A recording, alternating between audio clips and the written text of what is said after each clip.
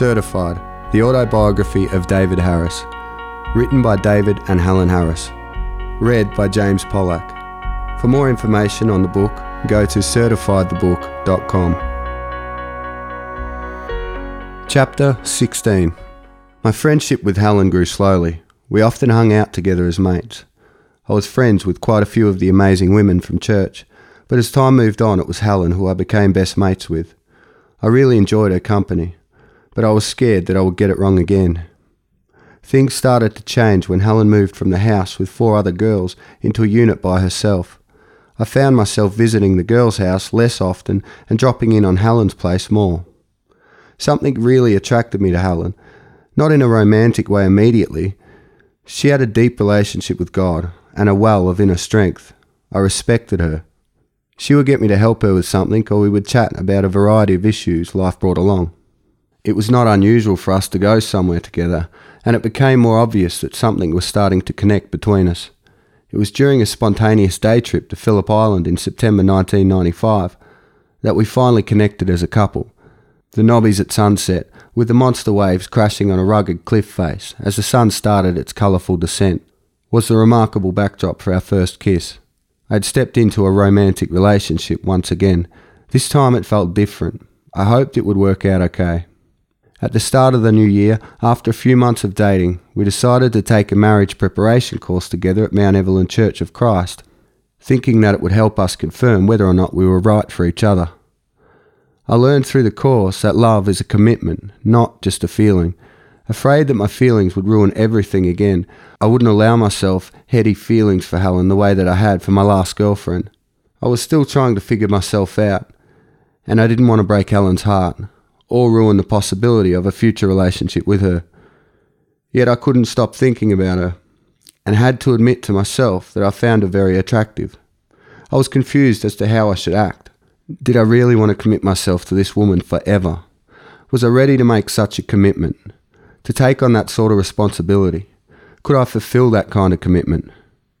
Besides my romantic confusion, life was going better than it ever had. I had moved into my own place, and I'd landed a job with Harrison Youth Services. The underwear stalls at the market were making money and giving kids opportunities, and I was making good progress in my studies at Bible college.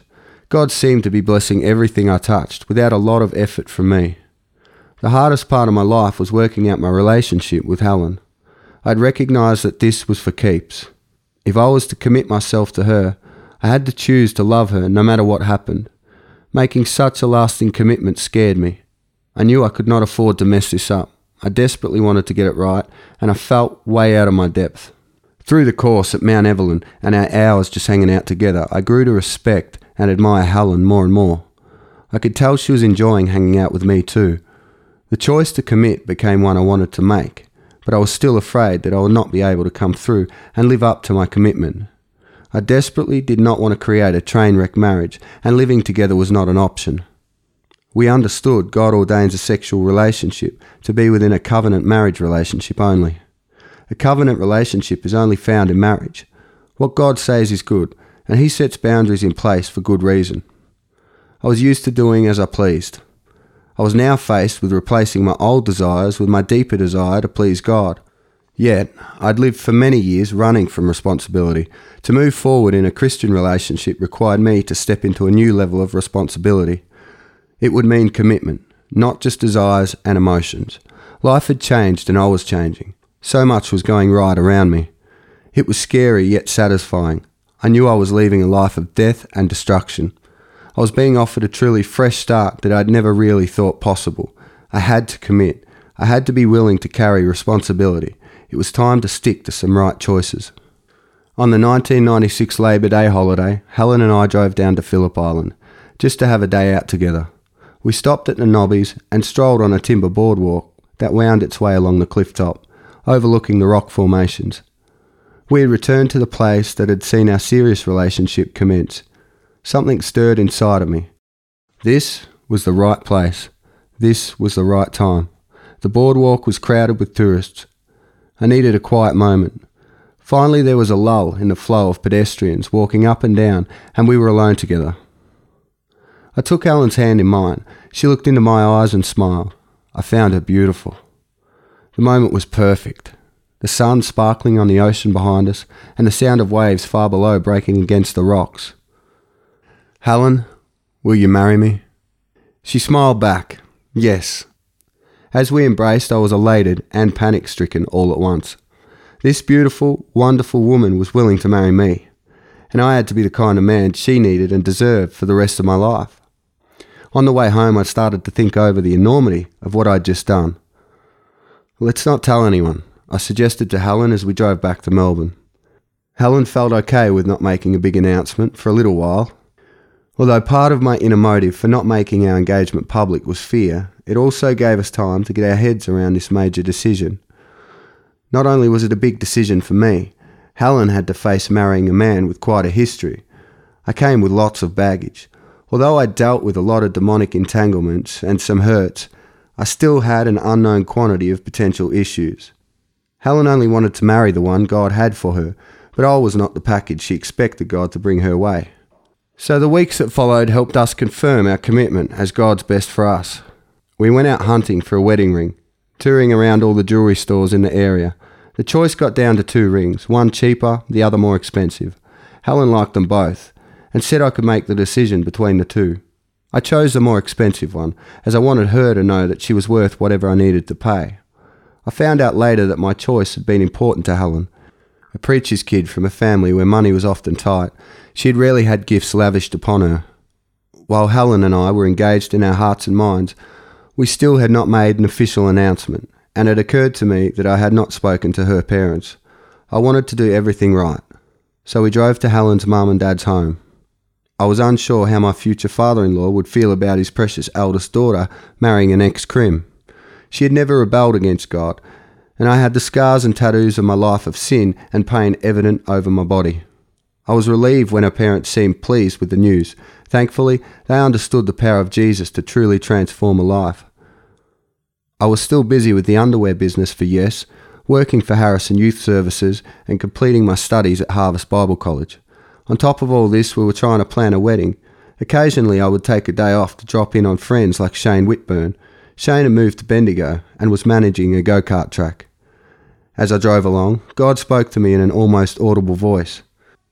"I'm going to give you that go-kart track." While it sounds exciting, the go-kart business was not a flash sporting complex with lots of corporate dollars. It was basically a load of old tyres formed in a circuit, sitting on an expanse of concrete pavers and protected by a tin roof. The place had once been a trash and treasure market, and it looked like the trash had won out over the treasure. I'd been there a few times with the youth group kids. The karts were homemade and powered by 4-stroke engines. I had no desire to run a go-kart track, and I had no interest in go-karts or anything mechanical. I thought the idea of owning it was ridiculous. I wasn't exactly thrilled with the idea of being the owner, yet I was sure I'd heard from God. When I arrived, I talked it over with Shane. He seemed to think that the track could make loads of money. The business has only been running for 9 months and was apparently making a small fortune. Shane seemed to think that the owner might be open to an offer to sell. We chatted as Shane showed me around. The place had potential if someone was willing to put in some effort. By the time I got in the car to head home, I was keen to approach the owner. When I got back to Melbourne, I talked over the go-kart business with Helen. She'd seen the tyre wall track, the clanky carts and the dusty sheds. She was less than keen. She felt a very clear and strong call to ministry and couldn't imagine leaving it to run an entertainment business. Besides, we'd just pulled all our money and poured it into the wedding, plus a very nice honeymoon package in Port Douglas. Where were we going to get enough money to put up a credible offer for a business? Agreeing to risk financial ruin just because a husband-to-be thought God had spoken was a tough lesson in trust and godly submission for Helen. She'd always been her own woman, making her own decisions based on equal measures of prayer and practical wisdom. Despite the apparent insanity of the idea, I was pretty sure that God had told me to buy the go-kart business and was not going to be put off.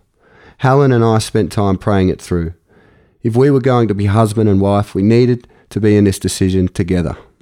In the end, Helen's heart for adventure won out. She'd travelled into various countries doing short-term missions and hiked through snow over the mountains of Tasmania. She came to see the business as a new kind of adventure.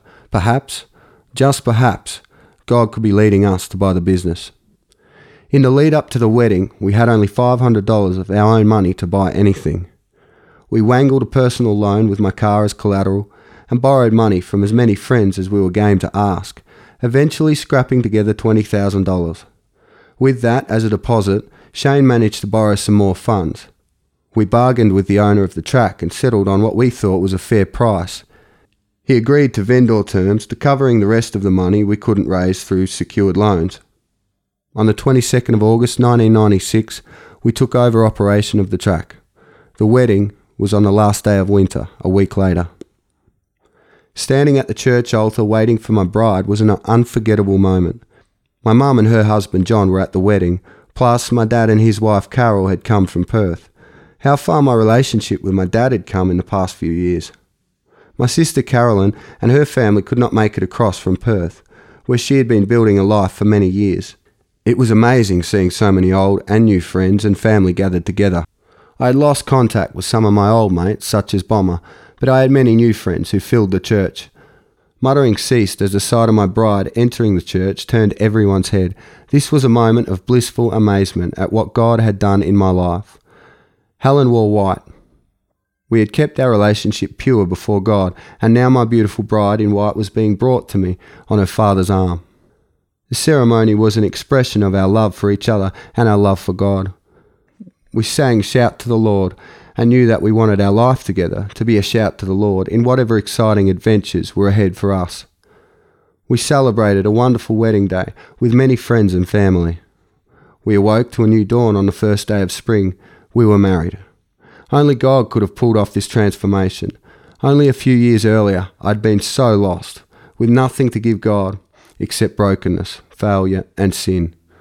Father God had exchanged the dirt that I brought to him with eternal life and love. He had given me hope, and I was discovering my new, true identity. I was created as a child of God, and I was learning to do life as his son. As his child, I knew where I belonged, with him. I had always been valued by God.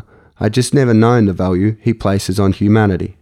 Jesus showed me that he truly is the way, the truth, and the life. As I came to Father God through believing in Jesus and accepted that he paid the penalty for all of my guilt and shame, I was truly found. I could now stop running from pain and hurts.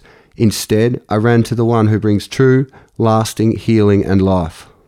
I'd been given the gift of forgiveness, was discovering freedom from the chains of unforgiveness as I chose to forgive everyone any hurt that had ever been done to me.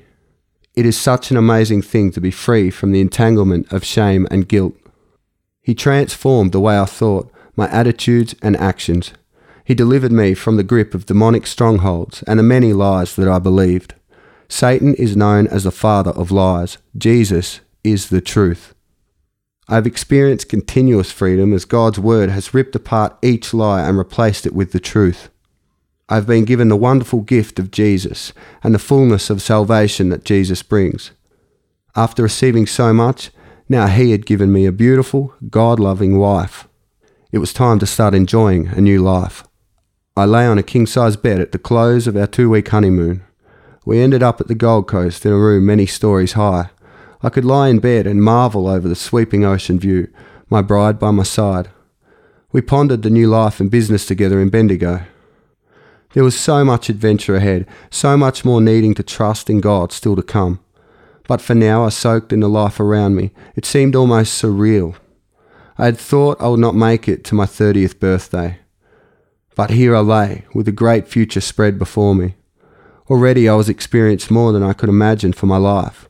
The dream of possibilities lay like treasure in front of us. I had been so lost in so many ways. We sat back and gave glory to God that I had been brought from the pit of demonic insanity, brokenness, and death to be rescued into abundant life.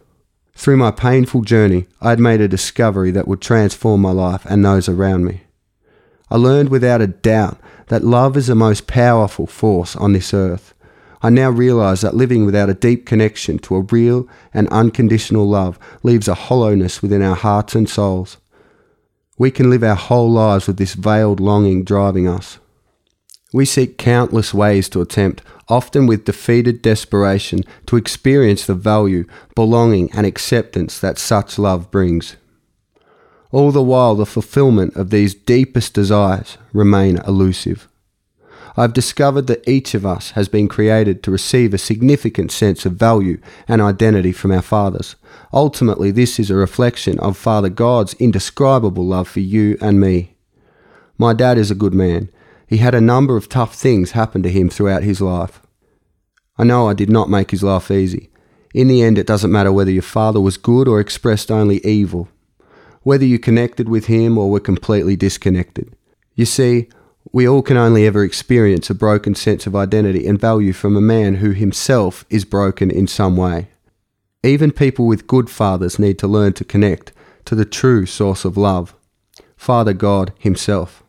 However, many of us experience a relationship with our Father which leads to feelings of abandonment, rejection, disappointment, shame, and guilt, rather than a deep, satisfying love. Such feelings leave a person feeling lost. In my case, this lostness led down a path that went lower and lower until I was certified criminally insane. The answer to this brokenness was not the numbing of alcohol. Drugs hurtled me through highs and lows, but could never satisfy my longing to be valuable and live with a real purpose. Sexual relationships, though allowing spikes of momentary relief, only caused entanglement in more pain as they were not expressed within the covenant of true intimacy. Violence, anger, hatred, revenge, and other negative drives only compounded hurt rather than extinguishing it. As I learned to surrender my pain and emptiness over to Father God through Jesus Christ, I learned to receive a love that I could never deserve through my own effort. As I yielded to Jesus Christ, accepting that He paid the penalty I owed, I tapped into a deep flow of love that never runs dry. I now know that you and I have amazing value that is measured by the price God paid for each of us to be freed from the consequence of our individual sin, so that each one can be in a personal love relationship with Him. The price was the blood of Jesus. He died in my place, in your place. I now know that I belong to His family. He has an amazing destiny for each one of us. It's a destiny that you too can access if you choose to hand over the control panel of your life to Him. I am accepted by God, no matter my past. I am forgiven. My identity is no longer in my brokenness or what went wrong. I find my identity from my family line, my Father in heaven, who never leaves me and who has a love that can never be pulled from me. I am so grateful for the ever-increasing knowledge of the Father's love that is sweeping into my heart day by day. You can reach out to Him right where you are and know that He hears your voice and He longs for you to connect with Him. It has now been many years. Helen and I have maintained a life full of grace and faith. We have experienced many trials and circumstances that seem far from our idea of perfection. However, there remains an anchor for our soul. We know the rock on which we stand. Our rock remains firm through the storms we see as God's adventure.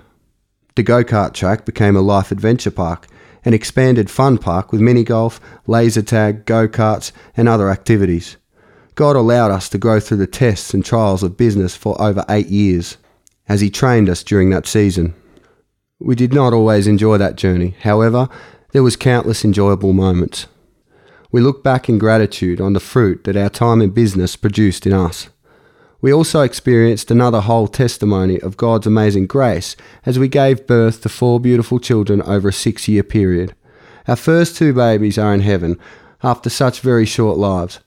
The story of Joshua and Emily is a story of God's grace through tough times. It's a story that ends with the birth of our second 2 children, Rebecca and Jeremiah, who are awesome gifts from God. We thank God for them every day. Helen tells this story in her own book, which focuses on this part of our journey. After 8 years of marriage and business, God led us to do something I never imagined that I would or could do. We planted a church in Eagle Hawk, Bendigo. Nothing in God is wasted. He is always good, although life does not always feel good. Now we are on the most exciting adventure yet. Our marriage is exciting, our family is amazing, and the God adventure has just begun. I encourage you to give up the stuff that is hurting you and others, and ultimately is leading you to death. Your past, whatever that looks like, does not determine your future. It is the choices you make today that determine your future. I made a lot of very bad choices and reaped the consequence in my life. Your present choices define who you are in the days and years ahead. There is hope. You do not have to be the victim of the labels that you've been given. Change is not only possible, it is the heartbeat of an amazing God who loves you and desires you to be empowered to life to the full, a life of true freedom. Give over your mess to Jesus.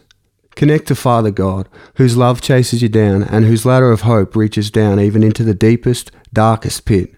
We are in a spiritual battle. It's a fight for life or death. Choose life. Acknowledgements.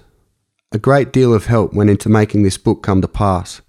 Firstly, I want to thank my friend Ken Morgan for many days of hard work pulling the information out of me and helping me put it in order on paper. Thank you. To my wife Helen for being brave enough to journey with me through my colourful past, and for writing the words in such a way as to add the emotion, heart and colour. Thank you. To Larry and Sharon Edwards for representing Jesus and opening your hearts, your home and your life. Thank you. To Richard and Donna Kahinga for being true shepherds and caring for the least. Thank you.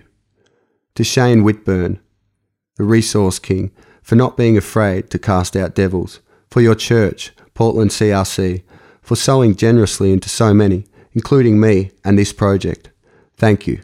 Finally, I thank Jesus for making the way for all to know freedom, love, and hope. Certified, the autobiography of David Harris. Written by David and Helen Harris.